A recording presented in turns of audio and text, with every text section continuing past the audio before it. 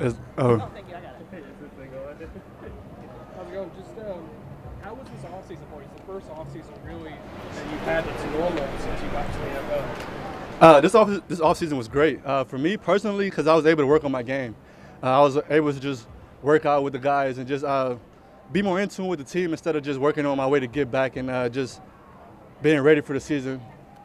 Travis, what have you seen out of Tank Bigsby so far? What's it been like kind of forming that 1-2 punch? I've seen a lot of the Tank. I feel like I just love his grind. I love his grit. I feel like he's very hungry, and that's what I love about him. And just seeing his willingness to get better each and every day. He's a rookie. He's like new in the scheme. Like I've been there, so I'm seeing where he's going and where he's coming, and just his willingness to come in every day and learn.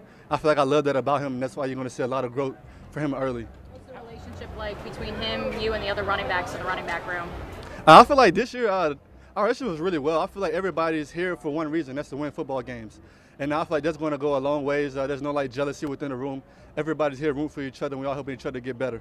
How will a year in this offense, having had a year in it, benefit you moving forward? It's night and day. It's night and day. Just knowing what coach is looking for, just knowing the scheme, just knowing what my offensive linemen are doing, playing to play out, and just having those reps and just having that season behind me kind of propels me forward and just like moving forward. Like when coaches already know what he's going to say, already know what he's looking for, and so I feel like that's going to be night and day for me. And you're going to see like levels of growth this year. Just anticipation, just being able to set things up, just knowing what I'm doing, just my confidence. I feel like my first year was all about gaining my confidence back, and I feel like once you get that and once you understand that it's football, it's something we're playing our whole lives, you kind of get to back to yourself again. You talked about working on your game, being able to do that this offseason. What specifically did you work on? Like, was it a certain pass protection, things like that, or just what did you do? So my main focus was my tracks, just like my tracks, just me starting, getting the ball, just staying on just my shoulders being square with the offensive lineman, just things like that. Because just watching my film from last year, I kind of predetermining things about what my shoulders wouldn't be square, so linebackers are kind of getting a beat on where I'm going. So this year was more focused on just keeping my shoulders square. That way I'm giving myself a three-way go at all times, and he's not able to determine anything. I'm able to play with him and take the yards that's there. Running backs have kind of been in the news a lot lately with Zaquan and Josh Jacobs and all of their contract situations. Could you just talk a little bit about your opinion on it, being that you're getting close to that time? I feel like I really don't have a word in that, honestly. I feel like the market is what the market is, and for me to go out there and get the best deal for myself, I have to come out here and work hard each and every day.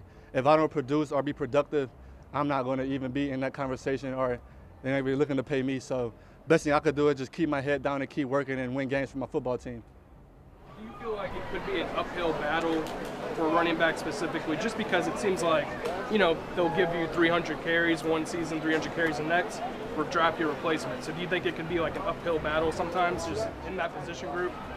Definitely, but I feel like it also depends on the type of back you are. Because you definitely see some backs getting paid, like Christian McCaffrey, for instance. He catches the ball at the backfield. So I feel like for running backs moving forward, you have to diversify your game. You have to just be more than just a downhill bruiser in order to be able to be on that level, in order to talk that leverage whenever you go into there in the conversations.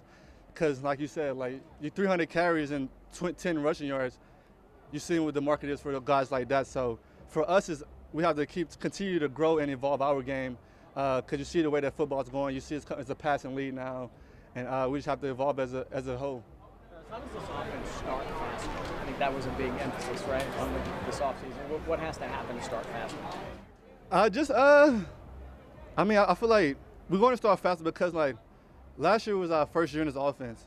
So everyone was really learning. We was learning week in and week out. To where now we already have that foundation. We know who we can be, and we also added Calvin Ridley. So I feel like that's just an automatic reason. Hey, we're going to start faster. You can't help but start fast with guys like that on the outside. So I'm very excited for this year and see where we're going to go. How do you guys kind of manage those expectations? It seemed like every other week in the offseason you guys were brought up about how you guys will do, and obviously after the success of last year, how you guys will do this year. I mean, you can't worry about what everyone else is saying.